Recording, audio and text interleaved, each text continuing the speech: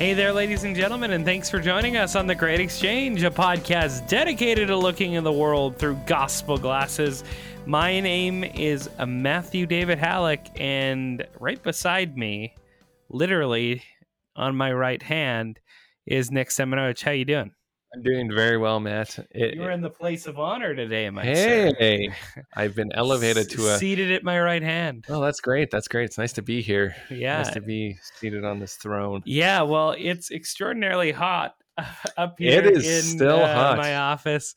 Yeah, We got to work on that. Yeah, you know what? It's hard to get cold air to travel 3 floors, or technically 4. Yeah, it's coming from the basement. Yeah, it's coming from the basement. So, yeah, it's a difficult task considering that cool air sinks and hot air rises. So that's something that is difficult. But nevertheless, happy to be here. Happy to do this again with you. And we're happy to press on in our Bible study series. We're walking through the book of Genesis. You betcha. But just a reminder, before we actually get into the subject, check out our website, thegreatexchange.ca. We have a bunch of episodes over there. You can check out show notes. We have a bunch of materials that are linked to those episodes that can help you do some deep dives if you're a wonk and you really want to get into some of the stuff that we're talking to in greater depth. It also has a ton of the other episodes we've done on walking through Genesis, some interviews we've done. I'm thinking about we did a episode on unionism with Dr. Sean Rittenauer from the Mises Institute and Grove City College, and that was a really cool one. We've talked to Brian Sauvé about singing psalms to the glory of God, and we've had some really interesting topics when it comes to COVID-19 and what we've learned about bodily autonomy during this pandemic, and how that relates to the pro-life movement. And then also just recently, some of my commentary on the Every Child Matters movement and the history of residential schools, and looking forward in a spirit of truth and reconciliation, as we can only do so if we're reconciled to the God of all truth. So if those interest you, definitely jump over to thegreatexchange.ca. Go over there. We also have some merchandise that, Lord willing, I know we've been saying it for a time now. Yeah. It's a little bit slower. It's summer. Everybody's kind of got things going on. But hopefully we will have that stuff for you sooner rather than later. But with that laid out before us, Nick, could you, as you are so apt at doing, lay out the context for the verses we're going to be discussing today on the program? Yes, so here we find ourselves in Jacob's return back to his homeland after he spent 20 years with Laban, his uncle, in the land of Haran. And we saw in last week's episode, after he had been reconciled with Laban, that now hearing the word that he was coming into the presence of Esau, and Esau had 400 men with him, he separated out. He found a way to kind of provide a gift or a present for Esau to try and bury the hatchet, as it were. Could have been a literal hatchet, because Esau was very angry for what Jacob had done to him. But we see here that they were they would be reconciled, hopefully, by this gift. And then we saw, as Jacob separated out into those two camps, we saw that there was that wrestling that took place between him and God in the wilderness, when he was separated out from all of his belongings, all that he had possessed, when he was there by himself, and God blessed him and renamed him Israel instead of Jacob. And in that, we saw a wonderful picture of the gospel again, of how Christ, through his intercession, through his mediation, reconciles us to God, and how we inherit a great blessing through his work. And that kind of gets us into where we're at in chapter 33, and we're hoping to go through the entire chapter in this week's episode. It's only 20 verses, so shouldn't take us too long, but we've been known to take a very long time with 3 or 4 verses. So yeah, exactly. And we're the type to, if we only have to cover 20 verses, we'll still spend the same amount of time covering yes. 20 verses. But nevertheless, yeah, as you make mention, we're hopefully going to get through all of chapter 33, which is 20 verses today. And as we do on the program, we'll take it kind of section by section here as we try and walk through the text in a sort of systematic fashion. Mm-hmm. So let us get into it. With that context before us, we now see that this meeting that was planned for, prepared for, is now going to come to pass between Jacob and his long lost brother Esau. So picking up verse 1 in chapter 33, and Jacob lifted up his eyes and looked, and behold, Esau was coming, and 400 men with him. So he divided the children among Leah and Rachel and the 2 female servants, and he put the servants with their children in front, then Leah with her children, and Rachel and Joseph last of all. He himself went on before them, bowing himself to the ground 7 times until he came near to his brother. But Esau ran to meet him and embraced him and fell on his neck and kissed him, and they wept. And when Esau lifted up his eyes and saw the women and children, he said, "Who are these with you?" Jacob said, the children whom God has graciously given your servant." Then the servants drew near, they and their children, and bowed down. Leah likewise and her children drew near and bowed down. And last, Joseph and Rachel drew near, and they bowed down. Esau said, "What do you mean by all this company that I met?" Jacob answered, "To find favor in the sight of my Lord." But Esau said, "I have enough, my brother. Keep what you have for yourself."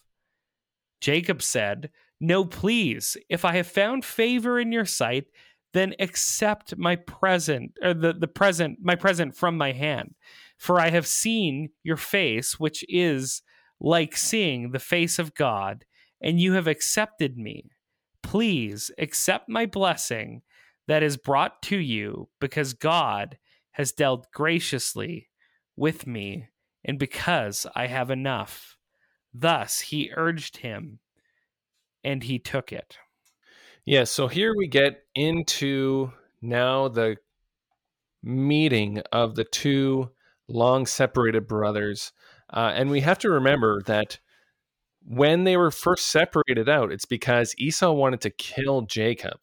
And when Jacob left to go to see Laban or spend time with Laban until Esau's anger had abated, he never heard word back from his mother to know for certain that, okay, Esau's not angry at you anymore. He doesn't want to kill you. It's fine. You can come home now. He never heard. After 20 years, he never heard back. And we talked about that last week in last week's podcast, where we said, okay, Jacob has ample reason to fear Esau because not only is he coming to meet him, but he's come with 400 men. Yeah, with a regiment. Yeah. He's got a small army coming with him. Yeah. A pretty big army, too. Yeah. But well, considering that he just has a bunch of women and children and flocks. Yeah. So he's not faring well in terms of waging war against Esau. Not that that's his intention here either. But we see that Jacob, in verse 1 here, Jacob lifts up his eyes and looks and sees Esau coming with the 400 men. So he's seeing the reality that there's a very high potential here that Esau is still furious with him and still wants to kill him. So he does something wise, and we talked about this in last week's podcast. Again, he separated out and presented a gift for Esau, but then he also did this wonderful thing of separating out his family as well. But in the separation, he kind of shows again the favoritism that he has towards specific people in his family. above those who are also He part of his saves the family. best for last. Yes, and that is what Jacob does here. He puts all the servants and their children in front because they're not as important to him.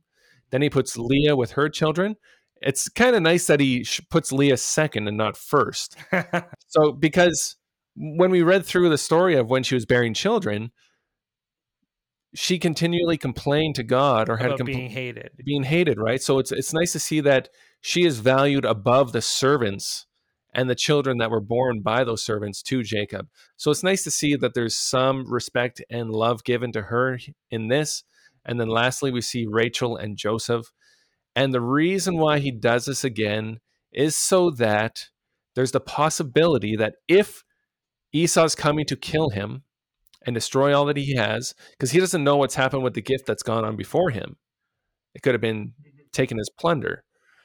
But we see now Jacob, as he goes to meet him, if he is to die, then at least there's a good chance that those at the very back of the parade of people here have a chance to escape with their lives.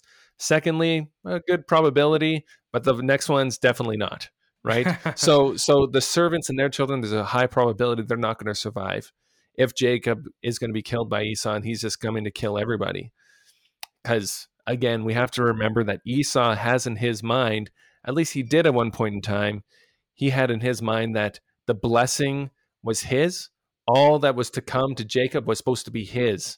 So by destroying all that would be in his company, he's actually showing, well, this is rightfully mine. You don't deserve to have it either.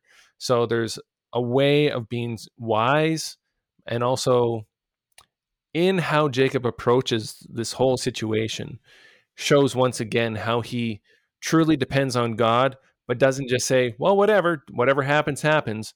There's wisdom involved in how we live in our day-to-day lives and how we act accordingly with what God has given us. Mm-hmm. And no doubt as well, he was arranging his family in such a way too that if Esau came in peace, it's a way that he could present his various wives and their offspring as well.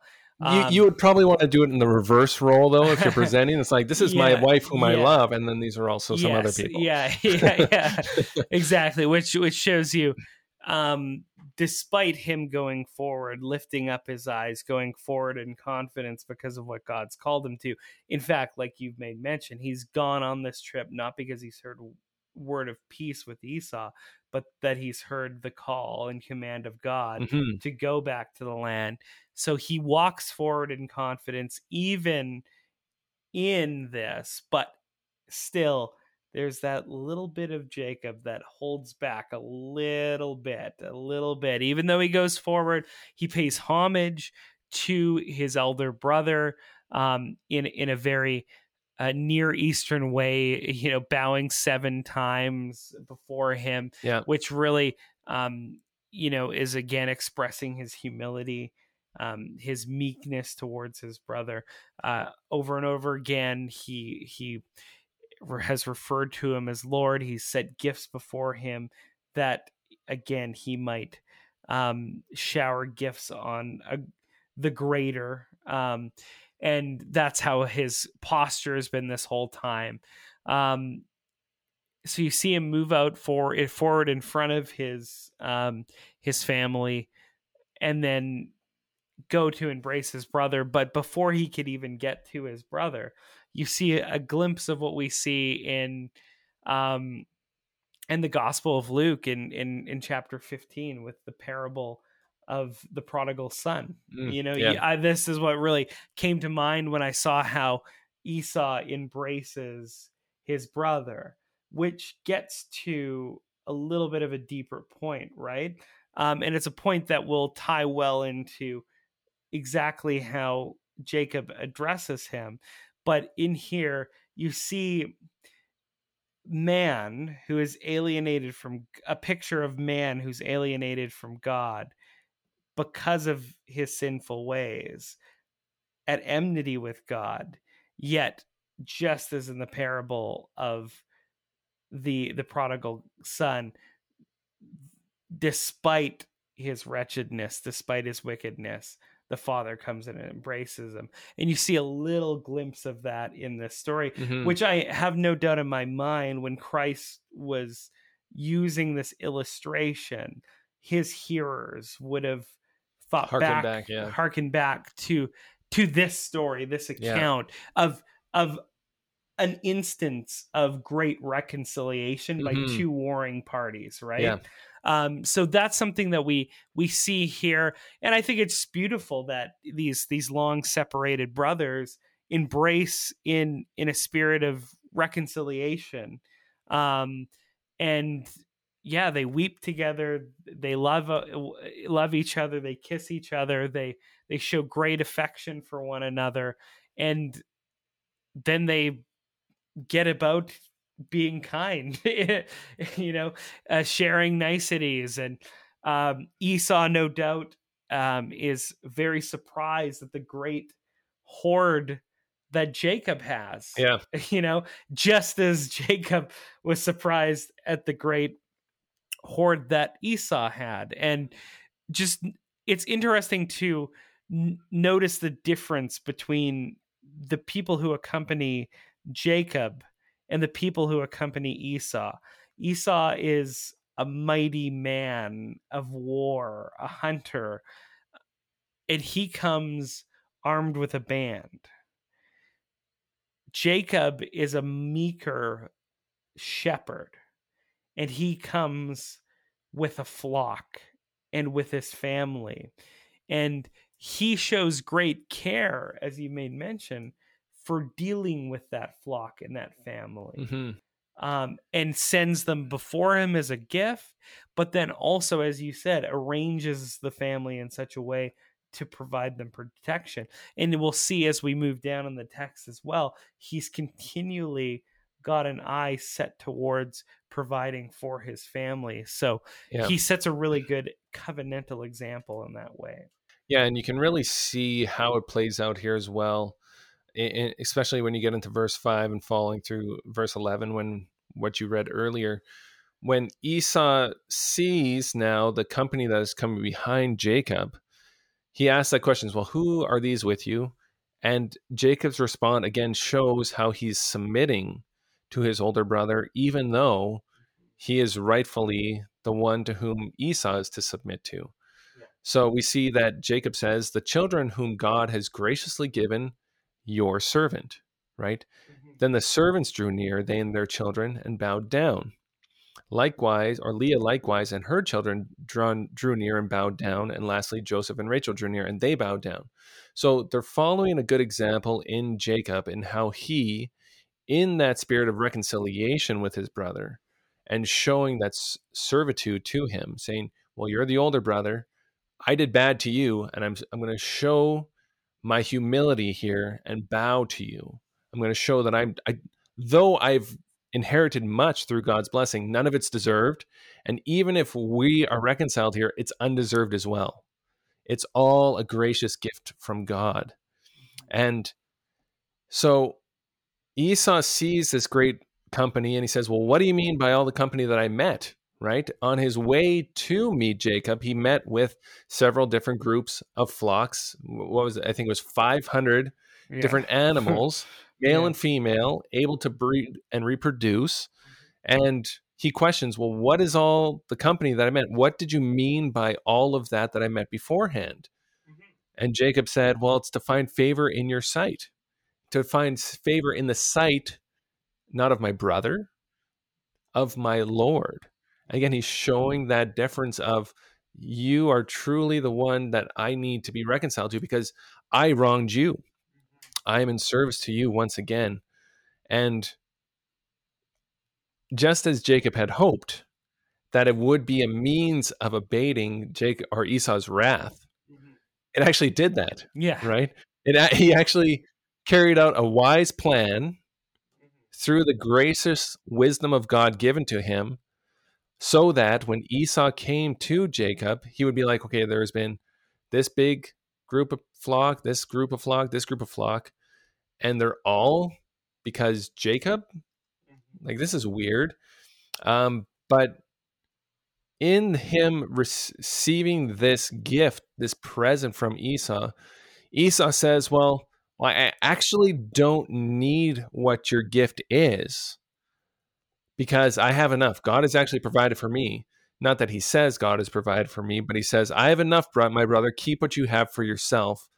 But Jacob wisely says, no, please, if I have found favor in your sight, then accept my present from my hand.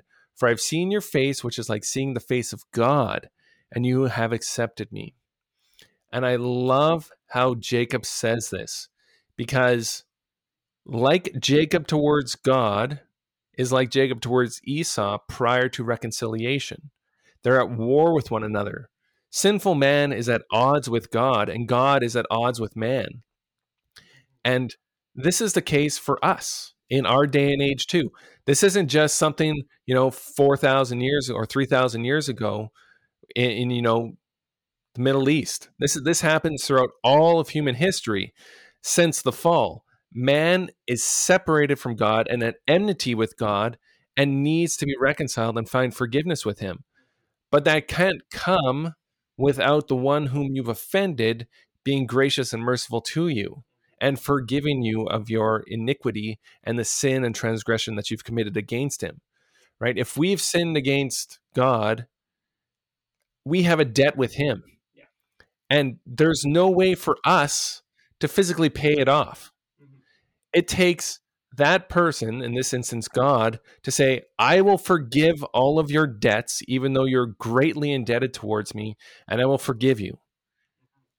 And then the wonderful thing about the gospel is that God doesn't just say, well, we'll just forget about it. It's fine. Like bygones be bygones, time heals all wounds. He says, no, there's an actual debt that needs to be paid for, and I'm going to pay for it. Yeah. And he does that through sending his son in the likeness of human flesh to die for our sins. And actually, as Colossians says, he took our debt and nailed it to the cross so that we would be free from all the penalty due to it. And in Esau coming and reconciling with Jacob here, there's that forgiveness that he is offering. Yeah. And what we see happen here in return for that is Jacob offering restitution to Esau for taking away his blessing underhandedly. Mm-hmm. Question 78. What is forbidden in the 9th commandment? Answer. The 9th commandment forbiddeth whatsoever is prejudicial to truth or injurious to our own or our neighbour's good name. Do you love listening to The Great Exchange? You can subscribe to our podcast on any one of these podcast platforms: Spotify, Stitcher, Google Podcasts, or Apple Podcasts, and have 2 engaging episodes delivered to your mobile device each week. Our midweek message covers a myriad of topics and teaches us to look at them all through gospel glasses. And our Scripture Saturday episode is just that, an opportunity to study the Bible one passage of Scripture at a time. Miss an episode? Visit our website, thegreatexchange.ca, and you will find the complete back catalog of our episodes. And don't be shy, we love to hear from you, our listeners. Send us a message on Facebook or Instagram, or if you're not social media savvy, send us an email to thegreatexchangepodcast@gmail.com. Thank you all for joining in our ministry as we help you look at the world through gospel glasses. Yeah, no, I think you make a great point. Like, it's something very important that we understand the principle of what happened here. When we're talking about reconciliation with man, as you made mention so profoundly, Jacob wrestles with God. Jacob's reconciled to the God of his fathers before he's reconciled to his brother, right? Mm-hmm. Because that's the pattern of reconciliation. We must be reconciled first with God before we are reconciled to our fellow man, right? We love God first, then we can know how to properly love our brothers, as ourselves. And I can't help but see that in the weird, awkward phrase that is kind of used within this dialogue, that it's getting to exactly what you're talking about. Because when they're going back and forth here, Esau saying, no, I got enough. I don't need all your stuff. And Jacob's like, no, take this is my restitution. I'm paying it forward to you. I owe you this. I took your birthright. He's pleading with him, and he says, no, please, if I have found favor in your sight, then accept my present from my hand, for I have seen your face, which is like seeing the face of God, and you have accepted me. So he's not getting really weird here. Esau is not some demiurge. He's not some divine man. But what we have to harken back to what has just come before this. Jacob has met with God. God has accommodated to Jacob, condescended in a theophany, and wrestled with him. And though Jacob met God in that way, came face to face with the dreaded face of God, God showed mercy to him. In that same way, the actions of his brother Esau are analogous. Though he has right to be angry at him, to put him to death, he has shown great mercy to him. And that is what that phrase explains in light of what comes before. Yeah. It can be a tricky one if we're not understanding it in the context, but that is the turn of phrase that is being used by Jacob. And the wonderful thing is that, as Jacob says, accept the blessing that I was brought to you. Why is it? Well, it's because God has dealt graciously with me, and I have enough too.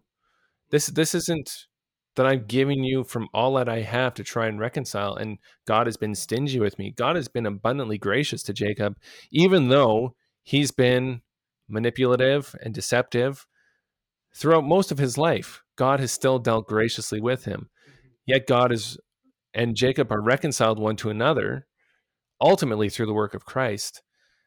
And here, as Jacob extends this gift, this present, this offering to Esau, as the end of verse 11 says, he took it. He took the offering from Jacob.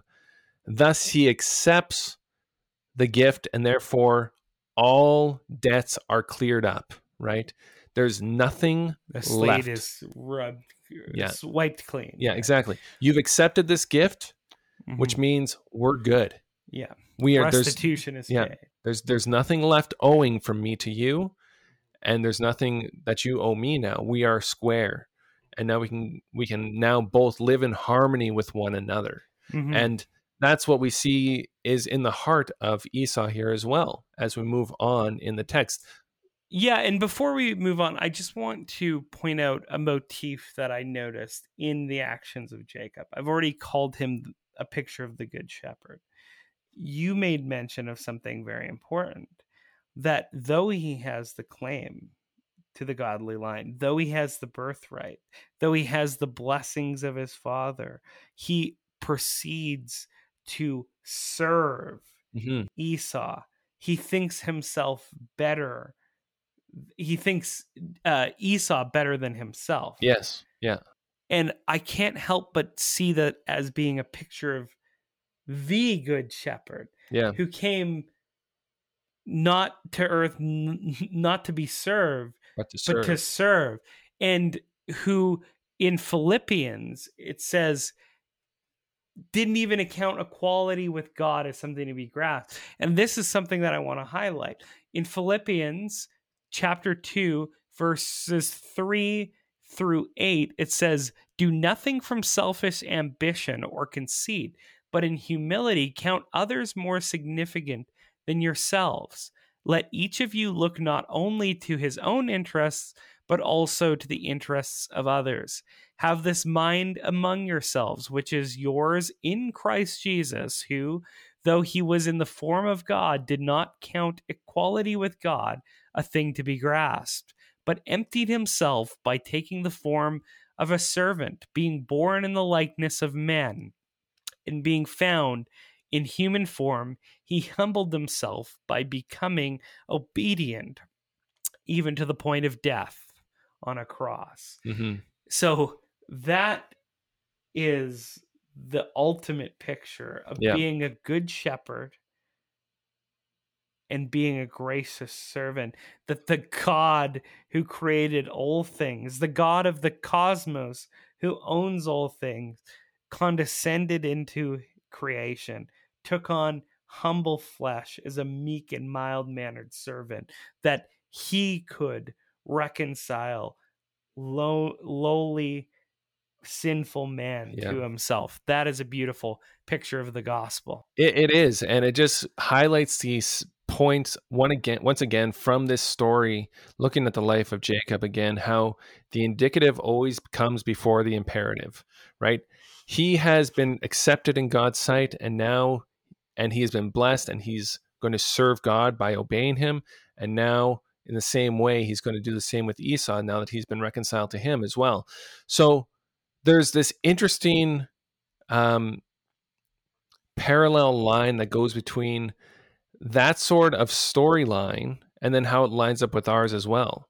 And this is something maybe we have to think about as well. How can we not extend forgiveness to a brother or sister or somebody in our lives who's offended us or sinned against us greatly, when the God that we've offended on a daily basis in myriads of ways, countless times each day, extends forgiveness and reconciliation to us freely for his name's sake and for his glory? How do we hold back that forgiveness to somebody who's offended us? We should be very willing to and free to do that, because as kind of the old saying goes, like, you can't give what you haven't received.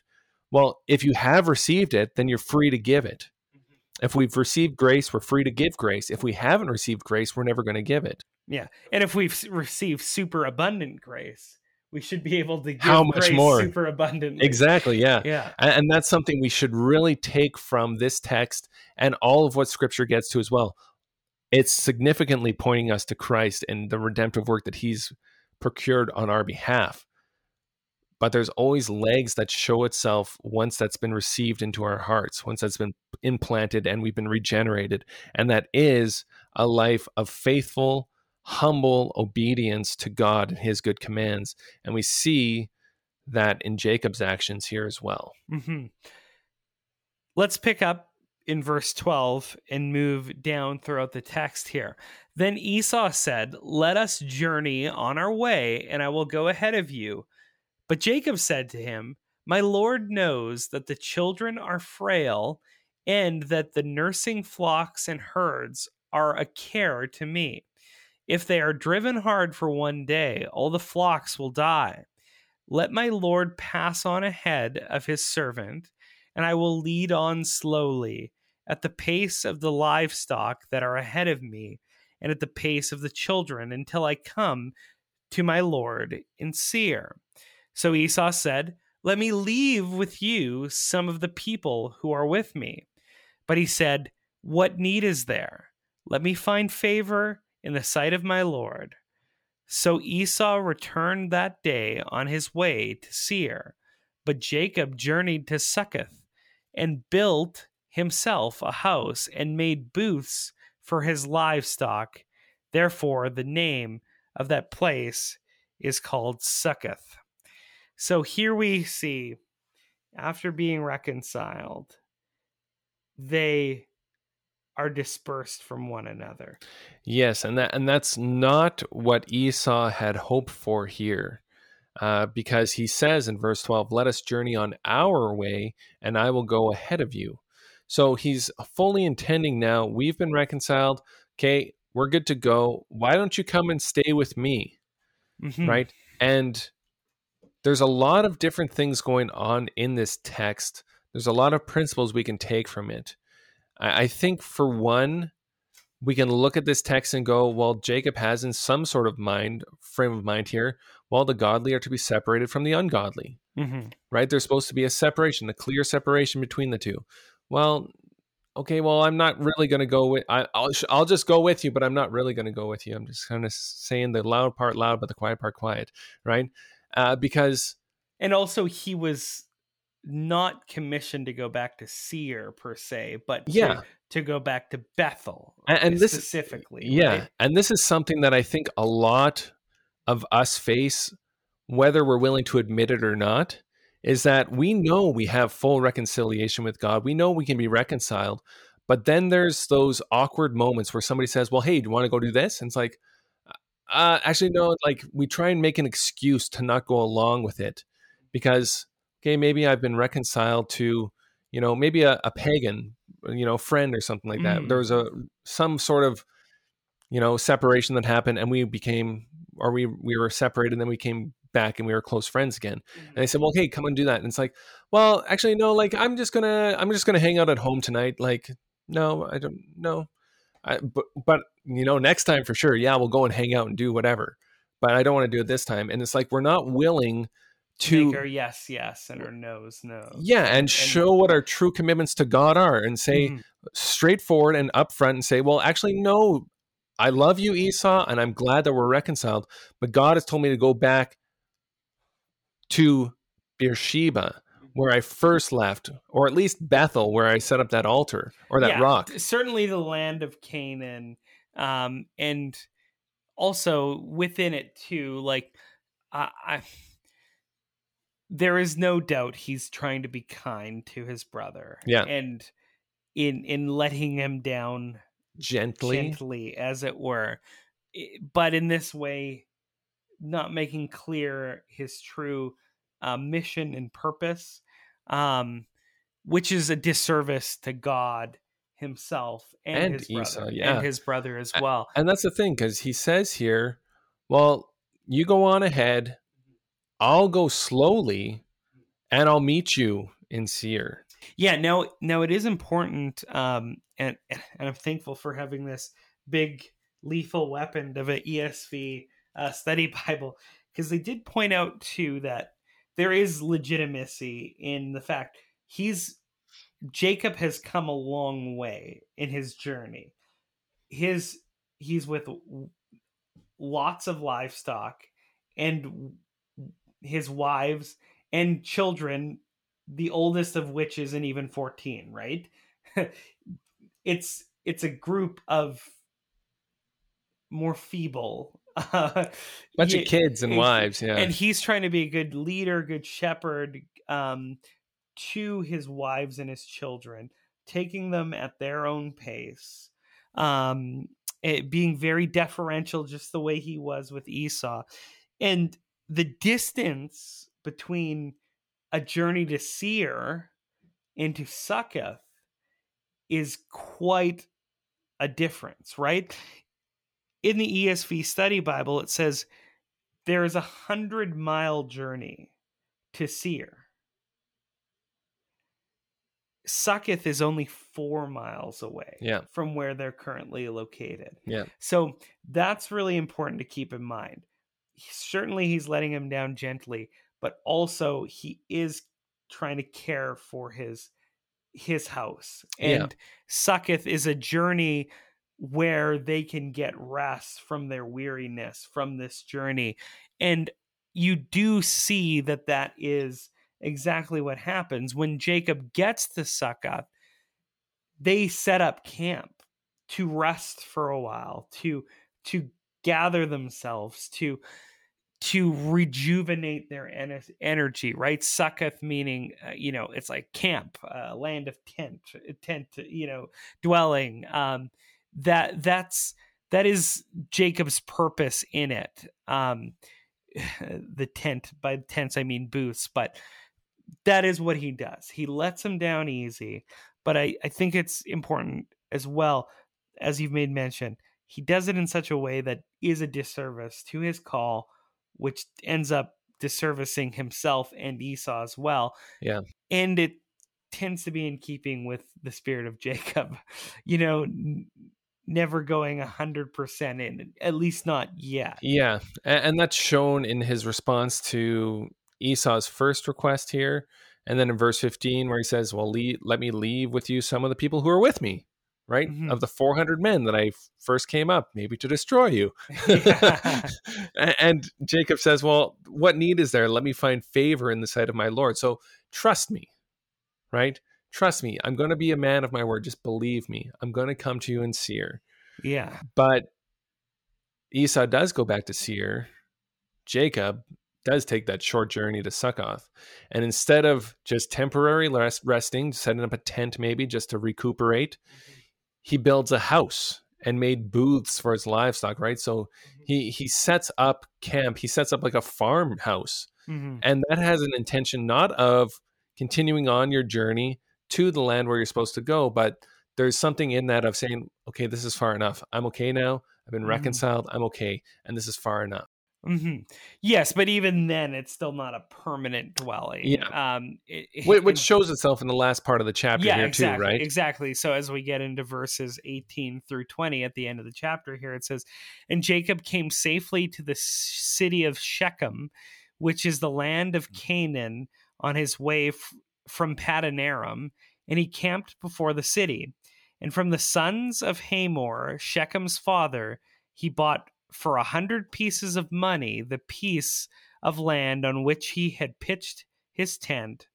There he erected an altar and called it El Elohe Israel." Mm-hmm. So we see after brief or after some time in Succoth, he moves on to Shechem, and he buys a plot of land in the land of Canaan, the land where Abraham dwelt amongst his enemies, just outside the city of Shechem, and he buys it for from Hamor,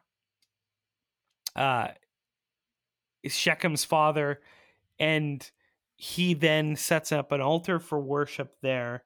And interestingly enough, this is where Abraham's also set up an altar before in this place. And some commentators pointed to the fact that the word erected an altar isn't the same word as built. So there's a very good chance that he reassembled the altar that Abraham once created for the worship of God, but then gave it this really special covenantal name, which points us back to the christening that happened in chapter 32, right? It's El Elohe Israel. So my God, the God of Israel. Mm-hmm. And that's beautiful because though we understand in the arc of redemptive history, the name is the God of Israel, we think of the nation, but it's more personal for Jacob because that's him. He's Israel. Yeah. The nation of Israel is not yet a nation state. It is a man with that name in his family. Exactly. Yeah, that's a really good point to make here as well, because he does give it that covenant name, that remembrance again of what he has gone through with in the most part. I'm going to say like 90%, because he's gone a long way, but he hasn't done the full 100. But he has recognized again that he is in covenant relationship with God, and God has kept his word that he would bring him back and bless him, and he would come back to the land where he first came from. Just for whatever reason, I still don't understand Jacob's hesitation with just making the full journey back. Yeah. It's wonderful that he does purchase another piece of the land of Canaan. But there's still that little bit of Jacob left in him. I think one of the commentators said, there's a lot of Israel in him, but there's still a lot of Jacob too. Yeah. And that's really showing itself in exactly what Jacob's doing. He's rebuilding that altar and proclaiming that God is his God, upholding the promises that he made and that kind of deal, that bargain that he made with God. But there's still that part of Jacob in him that's hesitant to go the full measure. And I mean, that's very common with a lot of people, right? It's true of us. It's true of us, because how many times in our own lives do we still have those times of hesitancy or times of doubt where we're like, well, God surely can't mean this is what he means. Yeah. Or times of outright treasonous, rebellious sin, whatever it may be. We are much more like Lot's wife or Jacob than than we are of Israel, of our And- Christian, identity. And that's the big thing that we should take from this story as well. We should never set up these characters as the heroes that we're supposed to mirror and idolize, because they all fall short. And that's Yeah. the one reason why I love Genesis should create a longing in it. Yeah, and it should, because every single time we're thinking, okay, where's this promised seed coming that's going to crush the head of the serpent? Okay, well, it's not Abraham, or it wasn't Noah, it wasn't Abraham, it's not Isaac. Well, it's not Jacob now either. Well, maybe it's going to be one of his sons. Well, eventually it is going to be one of his sons, but it's going to be in another 1600 years. Mm-hmm. So far removed from this time. Yeah, but it's in that promised offspring that we are to hope, because that offspring, which is Christ, perfectly fulfilled the law, never sinned once, and he came to do what the promise was in Genesis 3:15, which was to crush the head of the serpent, which by his crushing of him would bruise his heel, right? That temporary blow as Christ goes to the cross and suffers under the wrath of God, where Satan thinks he has a victory over him finally. Mm-hmm. But he's resurrected from the dead 3 days later and ascends to the right hand of God in glory and is coming again. And that's the wonderful thing about all of Scripture, that it's all leading us through this beautiful painting to get us to Christ and the full unification of all his blessings and covenant that he's taken place from this point, and bringing us through to that point we'll be finally glorified in our resurrected bodies. No more sin, no more suffering, complete bliss and joy, living with and worshiping the God who saved us for all eternity. Mm-hmm. Yeah, certainly these accounts must create a longing in us to see the return of the Good Shepherd, the Lord Jesus Christ, to see a return of the great servant leader, right? To experience God face to face, that though we were once at enmity with him, we have experienced his great mercy with us. Mm-hmm. That should create a longing for us and a deeper love in us for the day that we will meet God face to face through the work and person of Jesus Christ. That is the beautiful picture of the gospel, once again hidden in the Old Testament, concealed, and in the person of Christ truly revealed for us. And that's the beauty of being able to go through the book of Genesis, is it screams at us, we need a savior. And what does the Bible show us? That we have a savior, a perfect savior in Christ. And that's what we're trying to do. We're trying to mirror exegetical walking through the verse of Scripture, or the passage of Scripture verse by verse, but then also zooming out to see how this fits into the grand scope of redemptive history, and what that tells us about this verse, right? It is a good biblical hermeneutic. That's what Christ gave his disciples on the road of Emmaus and in that backroom meeting. So I'm going to feel very comfortable looking at the Old Testament through the lens of the New. So that's what we're trying to do. We hope you enjoy it. We hope you would share it with your friends. Maybe they could use some encouragement, or, so many churches have been closed. So many people have been cut off from, hearing the word of God, being a part of, the ministry of the word, being a part of Bible studies. And I know a lot of people are hurting, and they need that sort of thing in their life. So that's why we do this podcast. We hope to be a resource for you and your loved ones and whoever you know that could use it. And it never hurts to be able to see Christ shine forward in even an obscure story like the meeting of Esau and Jacob. So please do share it. thegreatexchange.ca. We have a ton of episodes over there. We have some merchandise. Do yourself a favor, go check that out. You can also find on the page a player where you can listen to those episodes, and then also find the various podcast catchers if you want to subscribe, rate, and review as well. But that does it for us today, unless if you have anything to say on the way of conclusion there, Nick. I do not. Okay, awesome. Well, that will wrap up this podcast. We really hope you enjoyed it. We hope you were edified by the content. But as we say at the end of every podcast, Nick, it is finished.